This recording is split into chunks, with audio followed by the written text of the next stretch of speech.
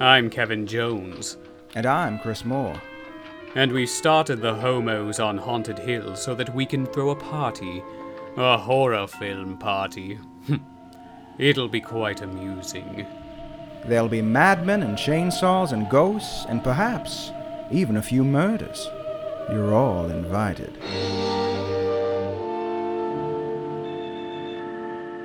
Did you know that you're not anyone in America unless you're on TV? I had heard that I've from a heard lovely news anchor named Suzanne Stone, right? That's right. I mean, her married name is Suzanne Moretto, but her professional name is Suzanne Stone. Not that there's anything wrong with the married name, but, it's just, I mean, it's attached to his family, who are lovely, and they've been very supportive since he passed away. Mm-hmm. Through unknown circumstances. Which very sketchy circumstances. We'll never find out the real details. Who knows what really happened? But Suzanne had nothing to do with it at all. No. She was busy that night. Innocent is what she is. Airtight alibi. Because she Check was the sources. working at the WWEN Weather Center, which is like a closet somewhere. They're like, Weather Center? What are you She's like, wait, what? This is just the local news. It's no big deal. I love that I think, anyway, she tells the family that she got the job before she even goes in and gets the job. It might just be the film is like kind of out of order with time-wise, but I like it better to think about the fact that she like told them she was going to get the job before she even like went in and I wouldn't be surprised if that's the case, because what she doesn't lack is confidence, I would say. No. Even when she should lack confidence, she does not. She's brimming with confidence. In some ways, she's an aspirational character for our time, because you ever watch someone and you just think, God, I wish I had enough confidence to try to pull that off. Yeah. But see, most of us have this filter where we think, you know what, maybe we can't do that. And I think it's a very healthy thing to have, to be self-aware. And Suzanne does not have an ounce of self-awareness. She does not. RuPaul calls it the inner saboteur. Yes, that little voice inside that's always telling us we can't do it. And it can be a good thing because it keeps you in check, but it also gets in the way sometimes. So in the short term, she does pretty well for herself. And she's not used to people ever telling her no, because she always kind of talks them into doing whatever she wants. Exactly. But it does come back to bite her on the ass later on. Boy, does it. I mean, this is a cautionary tale for people out there who just want to be famous on TV. Which I think what's great is that this film, with the advent of reality TV, which when this was made, this was 95, that wasn't really a thing. Like, I think we had The Real World, but that was kind of it. Right. And so this really predates a lot of that, Kardashians and Real Housewives, people who are famous and on TV just because their sheer force of will, I guess. I mean, it's not because they're talented, Right. There were all these like high profile tabloid trials in the 90s and everything. And this is very Pamela much Smart, right? This was based off by that. And probably some like Lorena Bobbitt in here, and I think that was around this time period. Yeah. And even the like Bill Clinton impeachment there with Monica Lewinsky, like how we had to air this personal drama out for the entire country to see, even though it didn't really have anything to do with him being president, but it was just, that was the 90s. It was just like we were obsessed with these like tabloid scandals and everything. And Serial Mom, when we talked about that, we got into that a little bit too. But and that this was before film this. actually does sort of have shared DNA with Serial Mom in some ways. I think Serial Mom might be a little bit more goofy, but there is a similar kind of satire to this film that gives me some kind of Serial Mom vibes. It does. It has the sort of the tabloid satire with kind of the unreliable narrators from like Election, even though that was after this, but that kind of vibe too, where they're just like lying to the camera the whole time, and only this time she's like literally talking to the camera because it's just there's no one else there. There's She's nobody just, else like, there talking. I will say, I think this is Nicole Kidman's finest work. Oh, absolutely. Because she's hilarious. It's a really odd character because she's tragic, but she's also funny, and she's cringy, but she's also kind of scary. Like there's a lot of different facets to Suzanne, and she nails them all. Yeah. I mean, it's a fantastic performance. It is, and it seems like another one of those where in the 90s everyone was just like, oh, what a great villain, and then you gotta have to break it down a little bit more. I think there are some layers here. Yeah, I mean, she's not really super relatable, but there are little bits that you're like just the fact that she is a woman and she has to do more to get ahead, and a lot of these things that she's done, murder notwithstanding, would not be, if it was a man, would not be, you wouldn't be chastising her for doing some of these things to get ahead. So I think what makes me laugh the most, I think it's the same thing that makes me laugh with something like Drop Dead Gorgeous, is the fact that she's doing this. She's literally willing to commit murder to be an anchor woman in a really small town TV studio. Like that's like a big deal for her. Like it's worth killing someone over for this ridiculous prize at the end. I mean, it's so funny to me. I never knew how to read that. It's like cuz she wanted him out of the way partly because she just wasn't feeling it anymore, and like he was trying to make her get a job and she didn't want to do that. But then she very quickly turns on a dime after he's dead and tries to make money off of it. So I never knew if that was like planned from the start, or if she just was like, just decided on the the people are interested in this, so let's go with this. I don't know. So let me like milk that, so maybe I can get even more famous, and that might lead to maybe getting out of this small town station and maybe becoming the next like Diane Sawyer or Barbara Walters. And I'm never quite sure what the original end game was for Suzanne. What did she think? Like, was she gonna?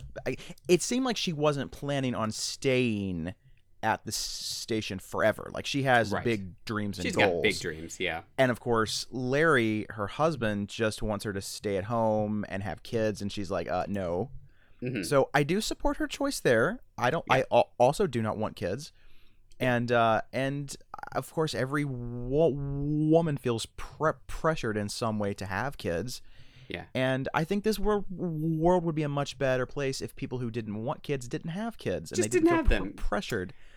Yeah.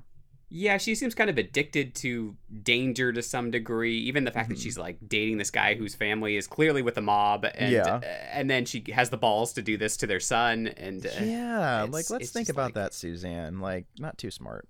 No, and then she doesn't really play it safe with these teenagers either. It's like it's pretty out in the open a lot of times, and like she doesn't cover her tracks very well at all. And it's just that the whole, like you said, she doesn't have that little inner voice telling her like be careful or anything. She's just like, I'm just gonna do it. What the fuck ever. And I also think that's very realistic for people like this, because eventually, like they're never very smart. Like they're clever at times, but in the end, they're usually caught because they were really stupid about something that most people who have that little inner voice wouldn't have done.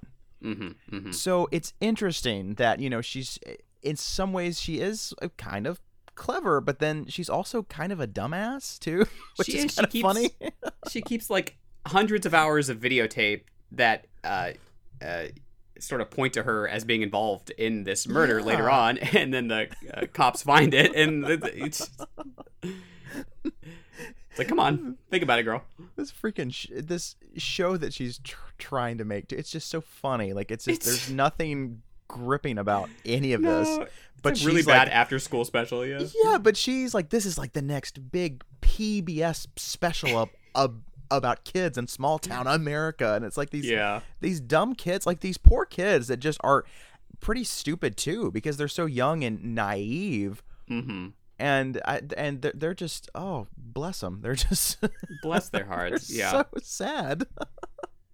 And it's the sex scenes in this are really uncomfortable between her and Joaquin Phoenix, even though he was like 20 or 21 at the time, but he looks younger. He does look young, intentionally made him look pretty young. Even his head looks too big for his body sometimes. It's just like this weird kind of, It's uncomfortable. It's like that scene where like where they're in the hotel room and it just like cuts to his like stomach as like she's blowing him, and it's just like it just goes like in and out. I'm like, this looks like something from like a Cronenberg movie, which is weird because he's actually in the movie at the end. Right. Oh, the cameo, yeah. But it's just weird. Like it's oddly filmed. Like I would never think, like if I was going to shoot a sex scene, I wouldn't be like, you know what would be cool is if we pan from his face to his stomach as he just goes in and out. I'm like, that doesn't sound sexy.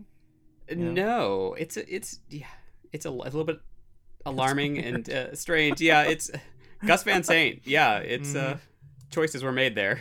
Oh yes, there are from the some director of brave Psycho. Choices. This is a much more interesting film than Psycho, but what isn't though? The problem with Psycho is it's not a Gus Van Sant film. It's a Alfred Hitchcock film through the lens of Gus Van Sant. Stuck in a microwave. I don't know. Like, it's just not. It comes out and it's a little bit soggy. Kind of looks like the original, but doesn't have the same taste. Looks a little melted. Yeah. But this film, this is a very. I mean, I believe this is one of the greatest dark comedies of all time. It's one that has grown on me. I didn't like it as much when I was younger, but it's one that the more I watch, like we talked about Election kind of being that way too, but for me, this one was kind of like that. And I think because I went in expecting more of a straightforward dark comedy, whereas it is funny, I think, once you're in on it. I think maybe when I was younger, like I wasn't in on like all the jokes and everything, and I was expecting more of just like a really campy slapstick dark comedy. Yeah. And that's not what this is. It's more of like a melodrama. Definitely. With these moments that are just so...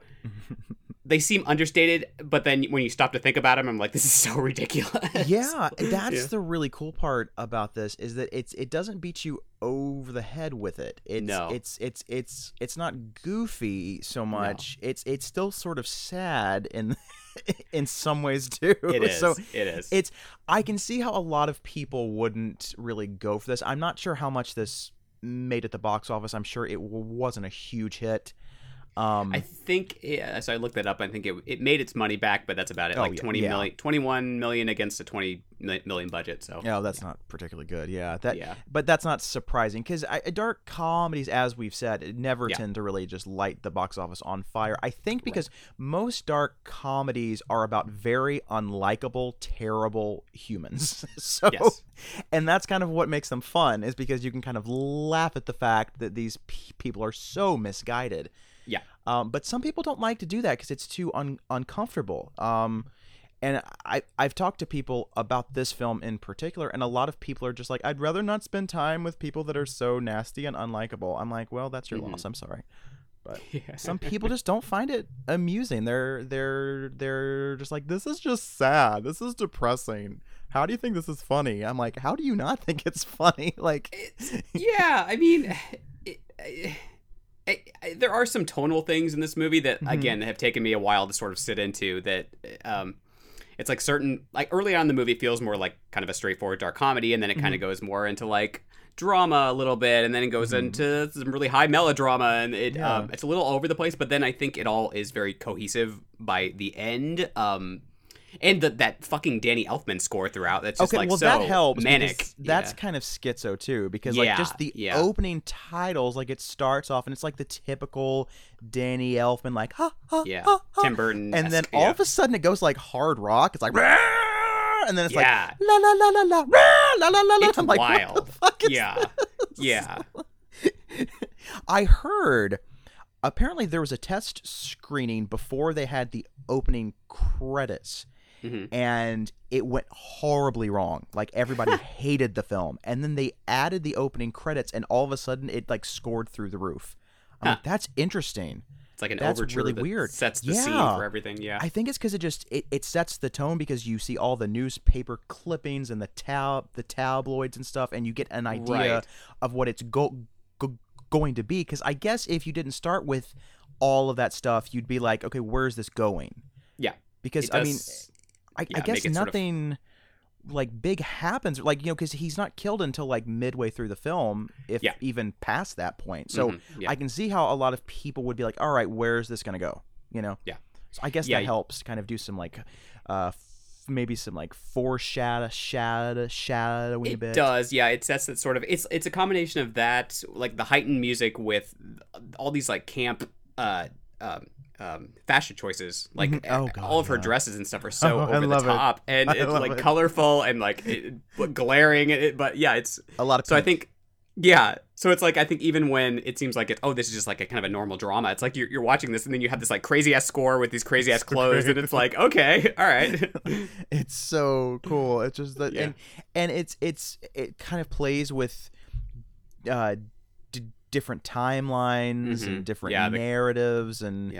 And it's sort of a mockumentary at times too, sort of, because there's this kind of unseen interviewer who's talking to people, and you're like, what's going on with that? It's very, because it's not really a mockumentary, but then it sort of is. It's very odd. It has this kind of mixed media thing here, because there's scenes of like their families on the talk show, so that's like pulled from that, and then there's scenes of her talking to the camera, and then there's scenes of her working with the teenagers, and it's like pulled from, it's like found footage almost. It's like been pulled from like all over the place. It sort of reminds me of Stephen King's novel of Carrie, where it's like it's all basically like there are some scenes that play out traditionally, and then there's like random interview clips from like books and magazines, and it's all kind of mixed in, and it has this kind of like, it's sort of like nonfiction plus fiction. It's very odd. It is. It gives it that sort of, again, tabloid culture feel of just like the way this story is being discussed in different formats, and some people have different views on what is actually happening versus what happened. It's kind of like watching like an true Hollywood story at times, where it's just like these random people just kind of pop in and they talk about it, and then it'll just like cut to like, I guess like a a reenactment. It's like it's that's so bizarre. That's the only thing we needed was like a reenactment, right? yeah.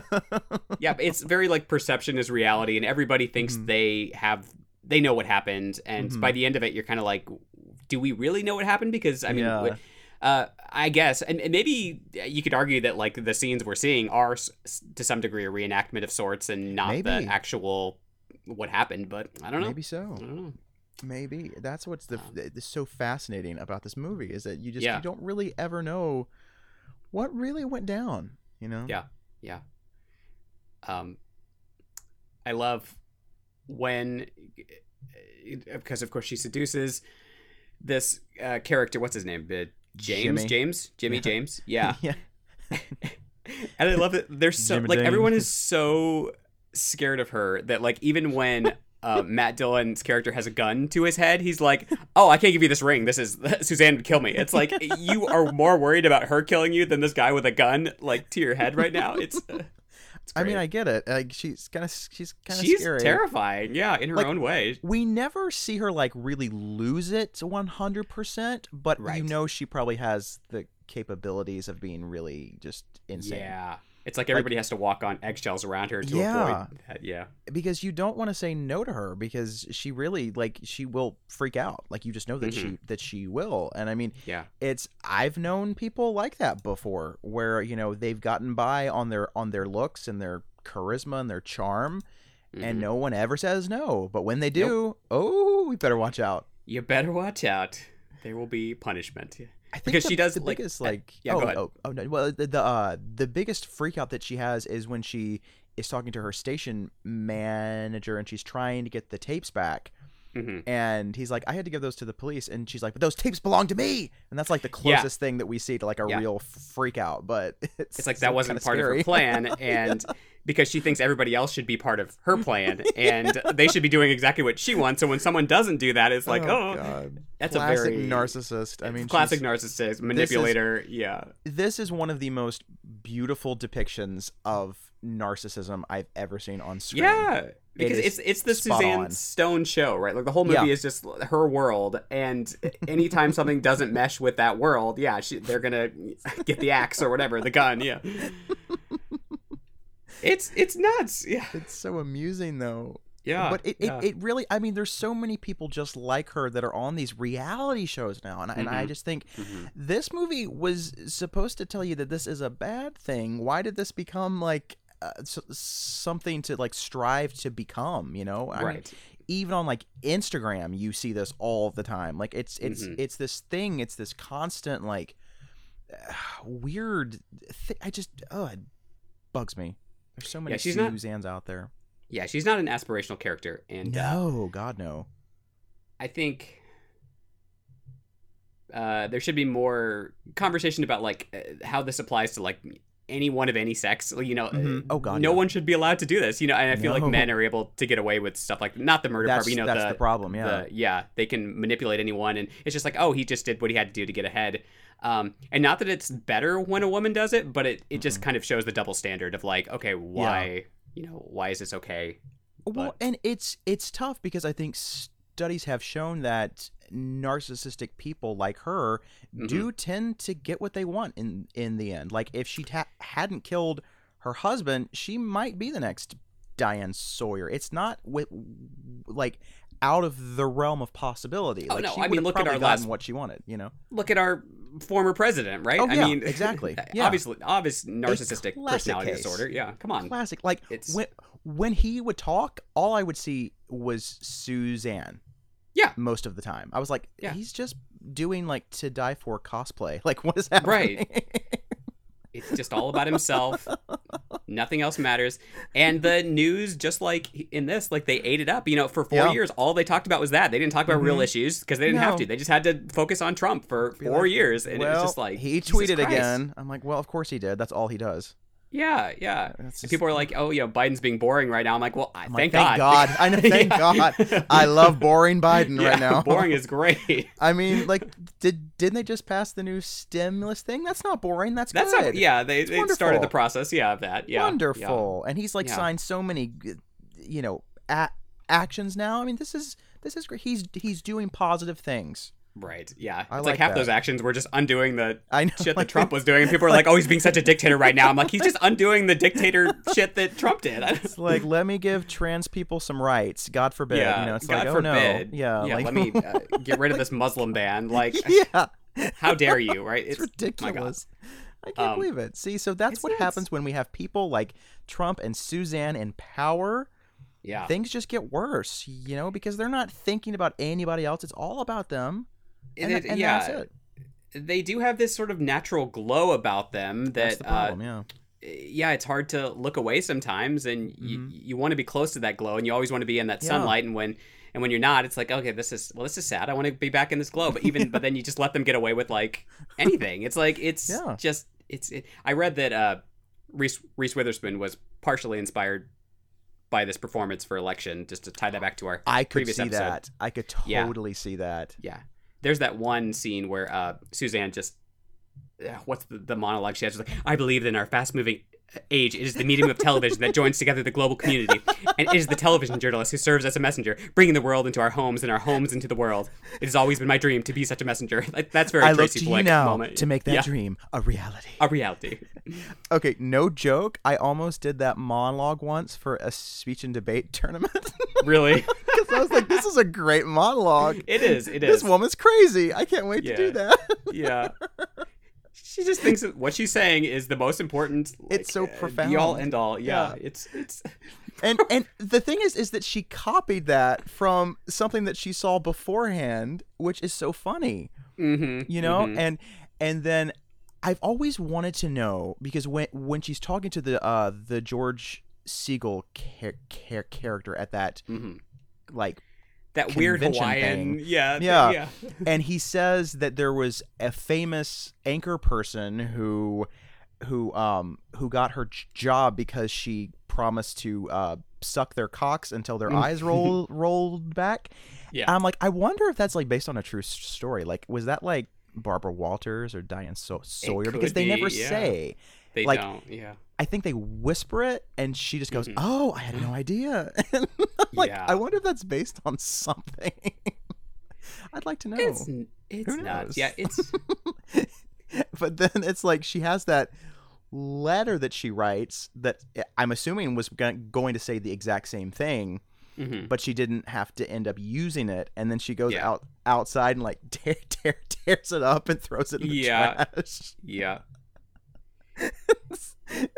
I just love that she like pops in while they're having their lunch break, and they're just like, can you just like come back? Like, she's so dead set, and she's taking it so seriously. She's like all dressed up to the nines, and It's nuts. And it's like, even at that point, even though she's married, like she doesn't like, she'll do whatever she has to get ahead. Like, it's just, it's her moral compass is just very stilted. There's no really, it's all moral relativism, right? Anything that gets her further in life is okay, because it's justified, right? It's whatever, however bad it may seem on the outside, it's okay, because it serves her goals, so it's all right. Exactly. It's fine. It's all about her, fine. And everybody in the world wants to help her, of course. Yeah. Who wouldn't? I mean, who wouldn't? Like, she's the best. She's so ridiculous. And her parents just seem like they've just sort of ignited that throughout her whole life too, enabled her life. Oh my god. Yeah, they just seem very clueless. I love the sister though, because you can tell there's so much bitterness that she has built up for years. Yeah. And she's still smiling, and she's still trying to, save face, but there are times when it kind of slips, and it's so delicious. Yeah. I love the sister. She's my favorite. She's wonderful. She has like one line, but I like it's good though, yeah. And Matt Dillon's sister is something too. Ileana Douglas. Ileana Douglas. She's so good in this. She did not survive the 90s, but she's like, my first impression, one word, starts with a C, 4 letters. It's like cold. I've never thought she was a very good actress, but like, she's good in this just because she's so naturalistic, and like, I think it just feels like how she would talk. Yeah, she's fabulous in this. She's more of a comedian than from what I understand, right? Well, she has a great podcast called I Blame Dennis Hopper, and she just brings on people that she loves and respects in the industry, and like they just talk shit for like an hour. It's great. Nice. It's so good. I like her in Stir of Echoes. Oh, I love Stir of Echoes. That's such a good movie. No one ever talks about that movie anymore. Good. It's so good. It's good. And then like Matt Dillon in this movie. I mean, he's just so sweet and kind of naive, and it's like you're kind of like you just kind of feel bad for the guy, because he doesn't seem to be a bad guy. Like, he's just doing what he can, and he just made a big mistake when he got with Suzanne. Like, because she's not the type of wife that he thinks that he needs, so it's there is a little bit of an not sense of ownership, but like that I guess it comes more from his family, like that she's doing this, and then he feels obligated to go with what his family says, and I think that's what it's always seemed like to me. Yeah, that's sort of the final straw for her, that like he's chosen his family over her. Because I feel like the parents were like, Suzanne's little anger thing is cute and all, but like she should just like settle down and have some kids, because a woman's place is in the home. Like, look at your mother, she's perfectly happy, and that doesn't work for Suzanne. She doesn't want that. And there's that great scene at the pool where she's talking to his mom, and she's like trying to persuade her to have kids. And she's like, I can't be running around conducting high profile interviews with kids and a big fat stomach, like she's fucking Barbara Walters over here again. Yeah, she's like, you just have this blubber and these boobs out to here, and she's and then she tells her husband, like, if you want a babysitter, you should have married Mary Poppins. Yes, that's and I'm good. Like, you know what? I see her on this. I'm like, she's get not it. wrong, because it's like women are put in an impossible situation there of like, you need to be out working, but you also need to have this you need to be a great mother and have the family. I go back to like Desperate Housewives and Lynette, like, it's like you're supposed to be doing all of this and somehow still be happy at the end, like, working your ass off, and like it's nuts. I love that scene where she's coming down from the kids' ADD meds. And she's just like, we should tell people this. We should talk about this. I'm like, that's how she got her Emmy. I mean, it's true. So good. It's so good. Dream Mary Alice's. It's so true because it's like I think, especially with women, especially in the suburbs, there is this idea that you have to pretend like you have it all. You have the perfect husband, the perfect job, the perfect kids, and then when one of those things turns out to not be perfect, you feel this amazing shame. You know that you've somehow failed, and it's like, but we all fail. That's part of being human. You don't have to have everything perfect, and it's just sad. It's so sad. It is. Yeah, there was a weird sort of transition around like the 50s and 60s where like everybody knows this, but it's like women were expected to just be the housewives, but then all of a sudden they were also supposed to be getting jobs and making money as well, whereas the guys were just their role has pretty much just stayed the same. Like you're just supposed to be going at work and then come home, play with the kids for like an hour or something, and then that's about it. 5 minutes. Pretty much. Yeah. So I can kind of see where she's coming from. She doesn't she doesn't want kids. Like she just doesn't want kids. No. It's there's nothing wrong with that. But to this family, of course, that's a very brave choice considering all of her personality disorders. I think it's a very wise choice to not have kids because kids the kid would get more attention. She'd become a stage mom, right? I mean, the problem with that is that people that have these kinds of disorders have kids, and then their kids are like just they have to be in therapy for the rest of their lives. It's horrible. So I would just prefer if you have an inkling you might have a personality disorder, maybe just don't have kids. Just don't. Just think about it there. Yeah, because what's gonna, unless you're taking meds, but unfortunately you can't take meds for narcissism. So exactly. If only. Yeah. This world might be a better place. It would be. One day they're gonna come up with a cure. Maybe. I don't know. Maybe. It's called a lobotomy. I don't know. Oh, God. Yeah, let's get back to that, right? That seemed to be doing wonders for the... That worked really well. The classics never die, right? Suzanne with a lobotomy. Can you imagine? Oh, God. I cannot. She's just like walking around. We're talking about pink the weather suit. Today. Yeah. Today's gonna be a hot one. The forecast. She'd be like one of the, not the Stepford Wives from the Stepford Wives, but the Stepford Wives from the remake. Also starring Nicole Kidman. Starring Nicole Kidman. See, she could occasionally do some like comedic stuff, but it's just been a while. She's funny. I haven't seen her. Yeah, she can be very, very funny. I thought she was winning in The Prom that just came out. She doesn't have much to do, but she has one good little musical number, which is actually, I think, my favorite of the piece. But she did Bewitched, and that movie sucked. But that's not her fault. Yeah, that was the script. Yeah. And Stepford Wives, she was actually kind of funny in that at times. She was funny in Moulin Rouge, like before all the melodrama kicks in too. Like she's got plenty of with the Duke and everything, and she's got some chops. She won. She won a Golden Globe for this, and then she won a Golden Globe for Moulin Rouge, and then she got an Oscar for The Hours, which I'm like, she's not even in that much of the movie, and her face is like covered up half the time. I'm like, okay. That's why she got the award. They love when like actresses like ugly up themselves. Yeah, that's true. They live for that shit. They're like, wow, you really became that person. Yeah. She's so beautiful, but she wore this fake nose, and I was like, is that Nicole? Is that my girl Nicole? I don't think it is. I was very confused, so I just decided to vote for her because I was like, she's really transformed. Right. It's she like really became that person. I feel like a performance like this is actually more brave though, because she's so unlikable, and I think a lot of actors are scared to go to that unlikable place, but she just goes and she goes for broke.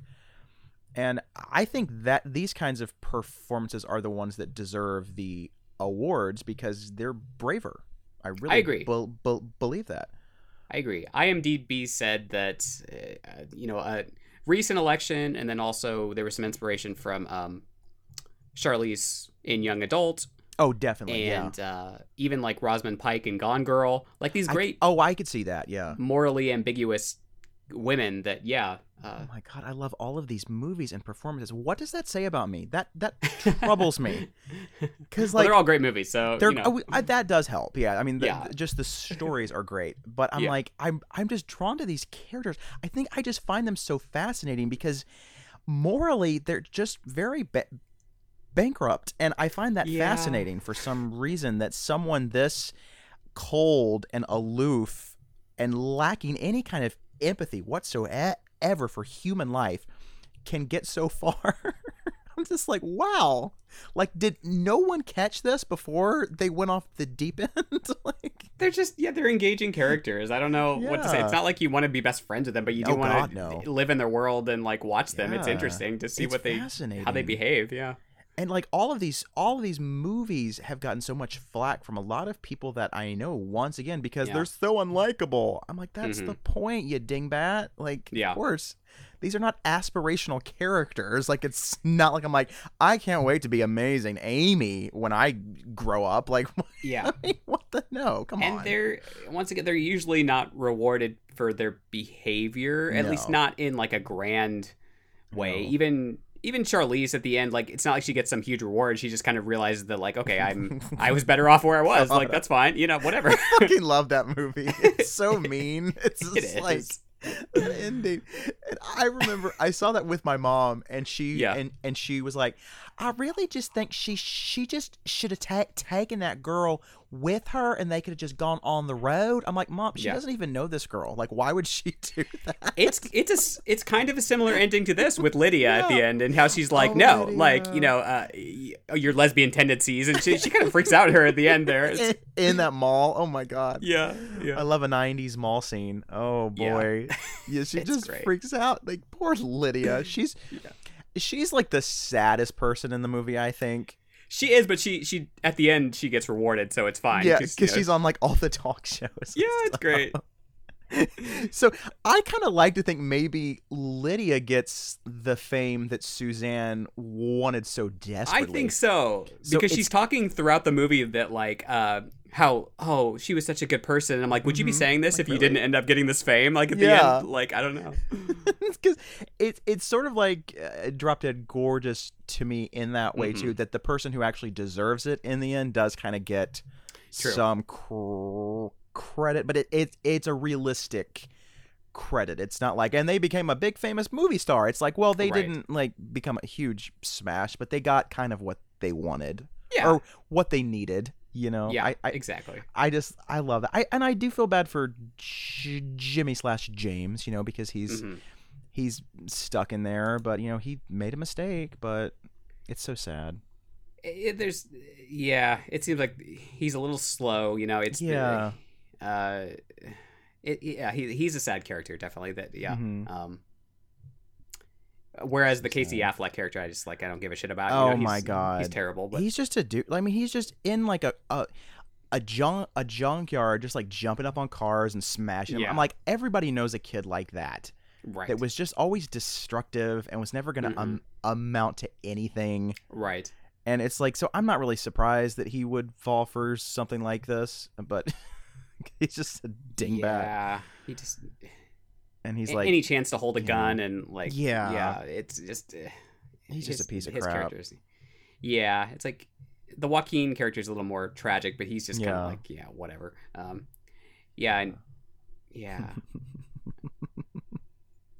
What else? Russell's his name, right? Russell, that sounds right. Russell, yeah. I love Buck Henry playing the teacher at the school who has the talking to him.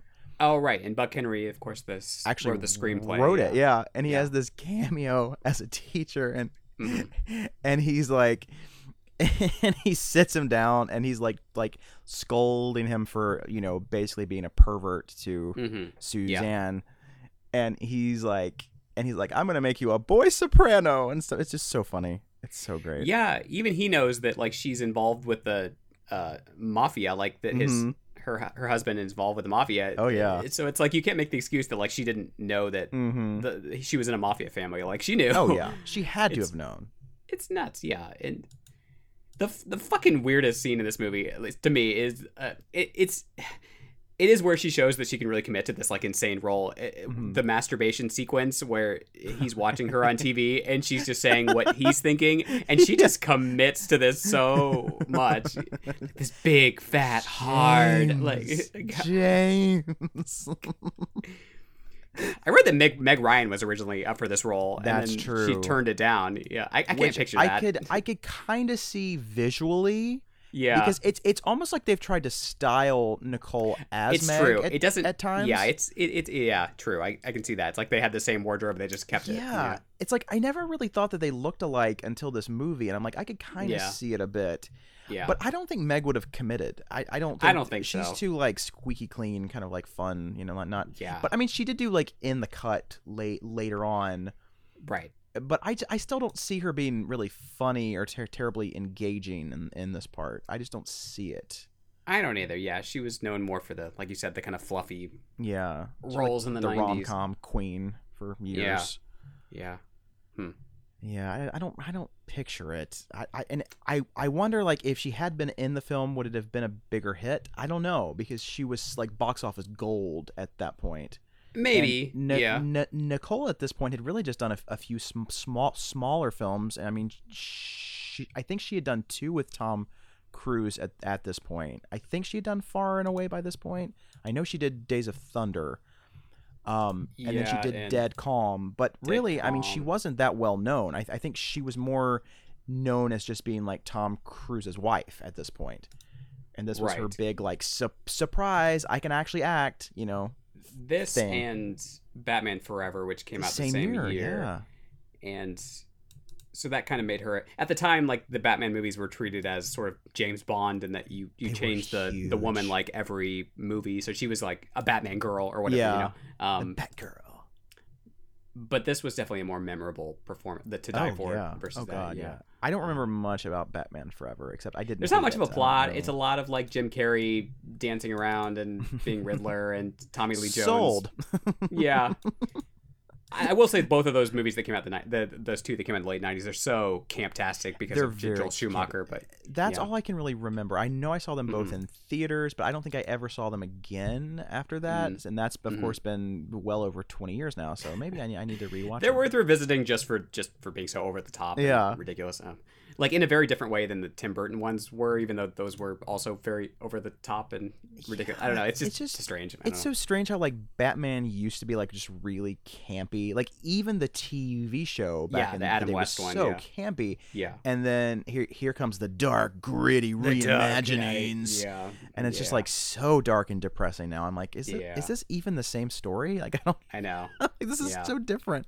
Not that I have anything against them. I liked the Dark Knight. The Dark Knight Rises, not so much, but not so much. Yeah, that just went on and on. I was like, end it, please. Editing. I've always cared more about the villains in those movies than like Batman, because he's kind of a boring protagonist. But I mean, he just kind of talks, in this like boring kind of monotone, growly voice.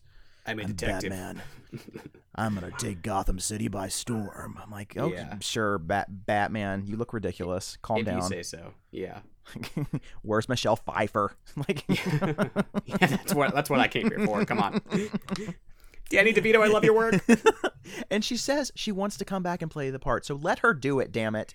Yeah. You ageist fucks. They never ask the women to come back and do these things. That would be huge. I mean, can you imagine a woman her age stepping back into Catwoman? That's so freaking cool. I would be there opening day. Yeah, me too. But I doubt it will happen because they're stupid. They're dumb. Not going to give us our Michelle Pfeiffer, you motherfuckers. Yeah. Or a To Die For zombie sequel, which is what I want. Ooh, I could do that too. To Die For on Ice. Yes, To Die For. Starring David Cronenberg and Ileana Douglas. Oh, skate around. The last scene of this movie is so perfect, where she's just skating around on her body. It's so beautiful. Great. As a kid, I never knew how to interpret it, but now I'm like, oh, she's dancing on her grave. It's so good. Ooh, delicious. I was like, why is she doing that? And then now I'm like, I get it. I get it now. It's a It reminds me of great ending. Curtains a little bit with just like it's so great. Listen, I've wanted to remake Curtains for years, and I think Nicole Kidman would be great. as one of the ladies, I think it would be fantastic. Absolutely, but absolutely. You never know. It could happen. It's on my vision board. I got a little hag mask and throwing darts at scythe. different projects, and I think I'll do that one day. Who knows?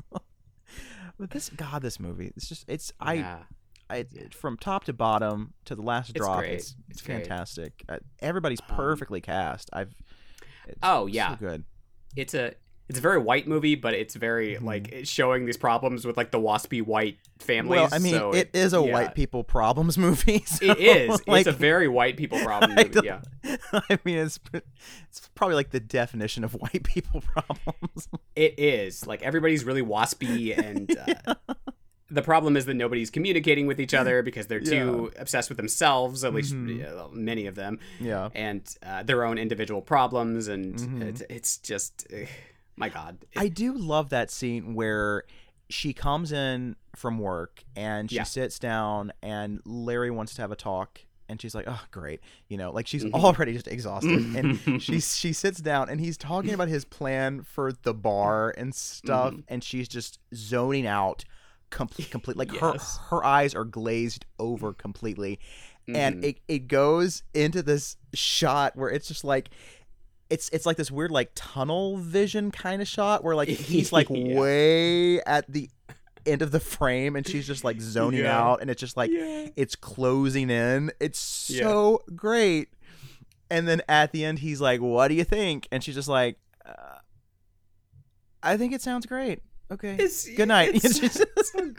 Because I hate to admit it, but I've been there. Like when someone's talking and you just and you're like, you've told me this 50,000 times, right? And you zone out and you're just like, oh my God, like shut the fuck up, Yeah.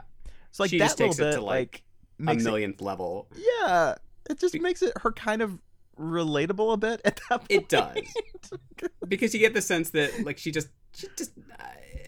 she only is interested in this guy when she needs him for something, sex or a job or just comfort in the home, a new car. Like she's mean to her dog though, which I don't appreciate. But I don't like that. No, I don't like it. It bothers me. Yeah, it's a cute fucking dog. It is, and he got it for her, which was nice, and because he used to be part of this band, right? And which was like which is probably a throwback to his role in Singles because he's like in this grunge band and that. But so she makes him into this new person, and not really even thinking about like any sacrifices that he might have had to make to like become this, more upstanding kind of person. That who knows if he likes it being that person or not? But it's there are times when I think this movie might work better. I mean, it already works perfectly, but if maybe Larry was a bit of a more kind of schlubby guy, because he's very like pretty. Matt Dillon, he's just so beautiful, and you're like, why would you want to kill Matt Dillon? Like he's just so pretty, and right. I feel like someone who's a little bit more schlubby would sort of maybe it would be more understandable why he would let someone like Suzanne walk all over him. Like, if maybe he was played by, like, say, like, John C. Reilly, like someone like that. Right. I think it would maybe make a little bit more sense, but, I mean, it still works, but. Yeah. I mean, there are, attractive people that, of course, that still just develop this obsession with someone else, but it would, I agree that it would be an interesting little wrinkle there, because they sort of imply later on that, he's put on a few pounds. I'm like, has he? He still looks great. Like, he looks perfect. I would bang him. Like, I don't think, come on. He's fucking gorgeous. Come on. Matt Dillon. We need, like, a Matt Dillon assance. Like, he needs to, like, come back with a big splashy role, I always liked him. He came back for that M. Night Shyamalan series. What was it called? What? He had a series? I think he just produced it. He might have directed a couple episodes. What was that called? Wayward Pines. Wayward Pines. I think that's right. Oh, I think I've heard of that. I've just never. I guess it just. I don't know. The first season's actually pretty good, but the second season, it's just one of the shows that didn't need to be renewed. Oh. But I remember Matt Dillon being in. He's pretty good in it too. Oh, so bring him back. Yeah. He's one of those actors that got like really gruff when he got older, and I'm like, can you just be like a normal guy? Like, I don't need you to be this like man's man kind of person, like because hasn't he been in some of like the Scorsese films and stuff too? I think Maybe not. Was he in Maybe The he Departed? was. Or did they all just look No, the I same don't to think me he in was The Departed? They all Okay. look the same because like sort of like Jack Nicholson looks like an older Leonardo DiCaprio, and it's sort of weird. Yeah. Like, yeah. is it just me, or is Leo turning into Jack? I don't. It's weird because like I think recent so. pictures, there's like something about him that is like, did he turn into Jack Nicholson? What's happening? Leonardo DiCaprio, he's another one. He was like really interesting when he was younger, and now I just don't Yeah. give a shit about him anymore. I'm like, Yeah. it's I'm like, you got your Occasionally he'll give Oscar, a- calm down, you know? Like, yeah, for the one where he was like, I don't know, bear It was or like a whatever. bear. Yeah, I don't know. I looked really boring. I'm sorry. I didn't see it. Yeah, I judged a movie by its cover, and I didn't see it. Yeah, So I was like, this yeah. looks really long and really boring. Yeah, I'm good.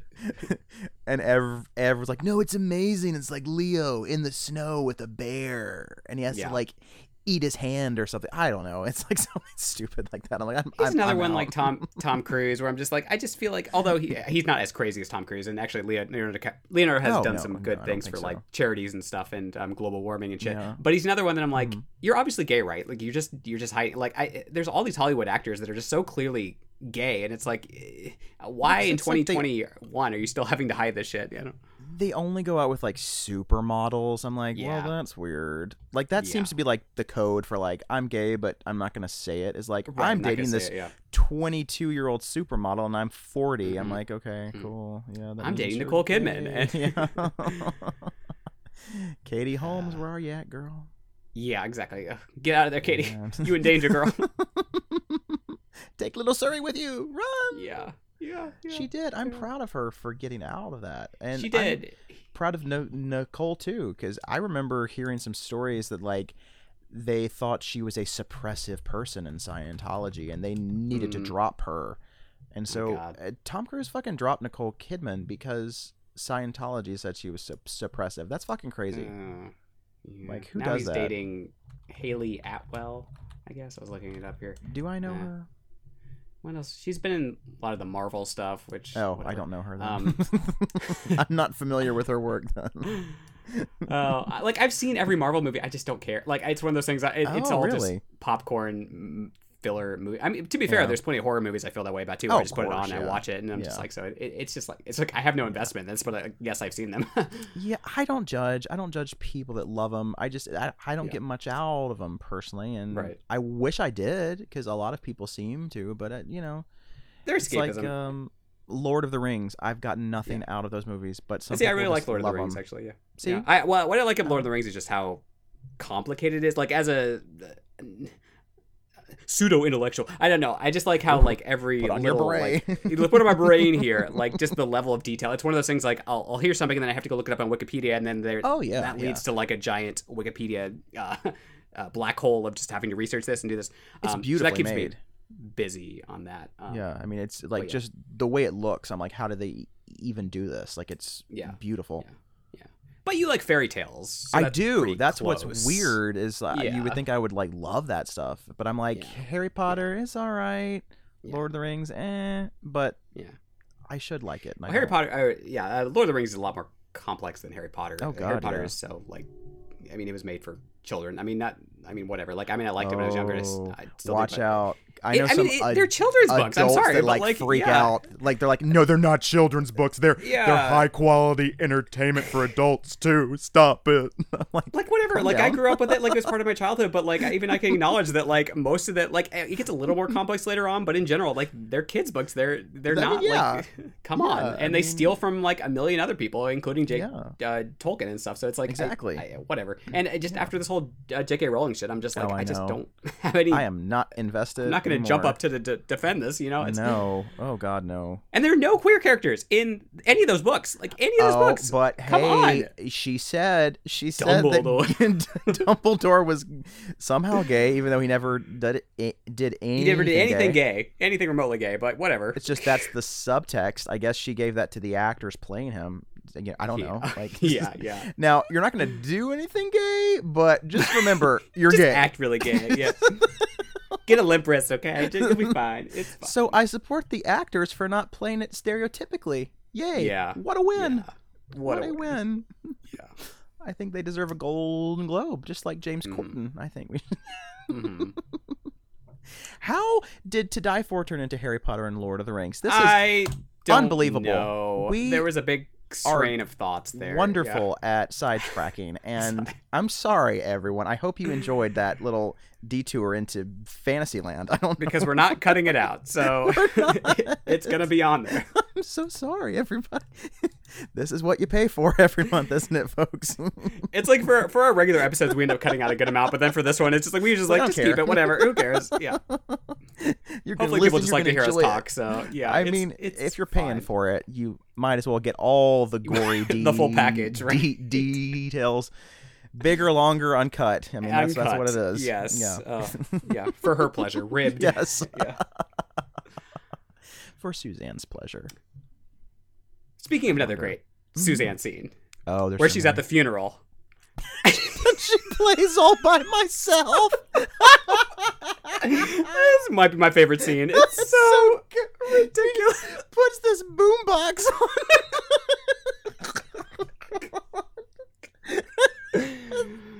All by myself. Oh, it's so good. It kills. And they're just looking at her like the whole time, like, what the hell is going?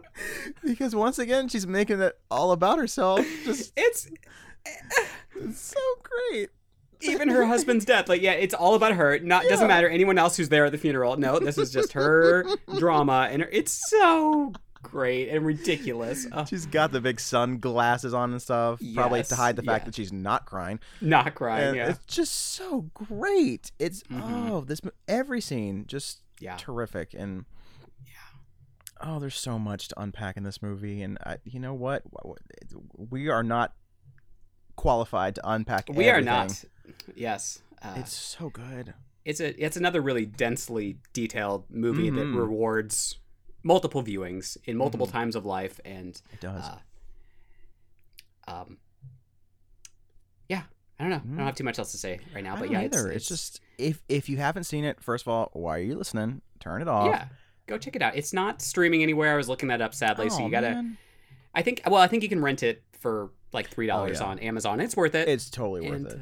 There's a Blu-ray somewhere. There is a Blu-ray. I have the Blu-ray. Yeah. Special features, but it's an okay transfer. Yeah. Yes. Where's the Criterion Collection release? Oh my God, this would be a great Criterion release. I think it's important enough. Like, come on. I think so. It's a very important story about America.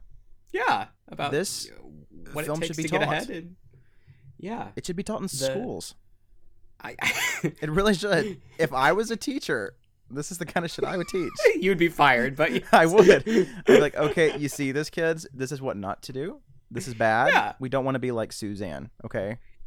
It is a great just summation of media and obsession and who gets ahead in life, like you said, and it does capture a lot of the American experience, especially in the 90s, but American still today as well. Yeah. Because sometimes we think like, we think sometimes that like this was, oh wow, this is just so like the obsession with the media and everything, how very 90s. But it's like this is still happening. We just had a president who was a fucking reality star. I know, it's ridiculous. I hate having to say this is still so relevant, but it is. Yeah. That's what we're lacking today is self-awareness. Like that's what we had in the 90s. Like we were able to hold a camera to this and be like, look, this is happening. Whereas now, if we did this, people would only be able to see just the surface level of, oh, there's a bad woman doing things. It's like, no, you're supposed to like see that this is a bad thing, right? Like, and relate to this. And it's well, I think about it like this. I think we truly lost self-awareness as a country when American Idol hit. Because the first week or two, when those people would come in and they were like, my mama told me that I have the most beautiful voice in choir. I was always the lead soprano. So I'm going to sing Ave Maria. And it would be like the worst sound you've ever heard in your life. And you're like, these people don't know they sound like shit. Like no one ever told them. There's no self-awareness. And then they would get so mad when they'd be like, yeah, you're not going to Hollywood. And they would be like, wait, but my mama said I was talented. What? I mean, she can't lie because she's my mama, you know, and like they would freak the fuck out. And like, that's when I was like, this country's going in a weird direction. It's true. Because a movie like this would not fly as well. I mean, we did have I, Tonya, which had some elements. That kind of reminded me of this Yeah. movie a bit, which I really liked a lot. Yeah, and that was another one that got a lot of critical acclaim, but it didn't get a ton of. No. Didn't make a ton of money, if I remember right. Once again, dark comedy. Don't like it. Yep. Says America. And that was they don't another get one it. that was kind of tonally, like, it was dark comedy, but also had some like melodrama and some drama and everything in there. So yeah, there definitely is some similarities between that and this one for sure. Absolutely, yeah. She was a more relatable character. There was I'm not. I still don't think we know exactly the full story about what really went down, but they did try to make it to where she was a little bit more morally ambiguous as to what she really did during that whole scandal. Yeah, true. Which was interesting. I don't know how much of it's actually real, but it made for great movie entertainment. It was a great movie. Yeah, we might have to cover that at some point. It's a good one. Oh, yeah. I'm so in for that. Yeah, that's that great and movie. A Simple Favor. Those are like two of the best movies from last decade. My God. Once again, neither of these movies really lit the box office on fire, but they're going to be remembered way by us gays anyway. But that's what's so funny is that the movies that seem to be remembered aren't the ones that really like won all the Oscars and made the most money. It's usually stuff that kind of like fell through the cracks a bit, that some people kind of liked at the time, but most people were like, or they just didn't really get it. And then these movies aged like fine wine. I don't know what it is, but I support it, whatever it is. More of these movies, please. Yeah. So, and we're going to drop this during Valentine's weekend, so you'll have something to listen to, and that'll be fun. In case no one loves you, you know that we do. So, we do. There you go. We do.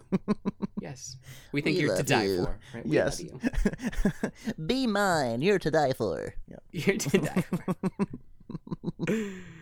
Oh. So let's all go and dance to Sweet Home Alabama out in the rain and... Or just cry on your couch. Or just cry. Listening to All By Myself, you know. On your boombox. Choices here are flawless. Fascinating, yes.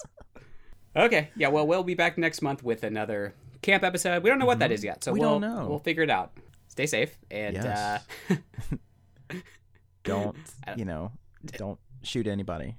Don't shoot anybody. Yeah, it's that's a good thing to end on here. Okay. Fame's not worth it. Bye. Fame is not worth it. There you go. Bye. Bye.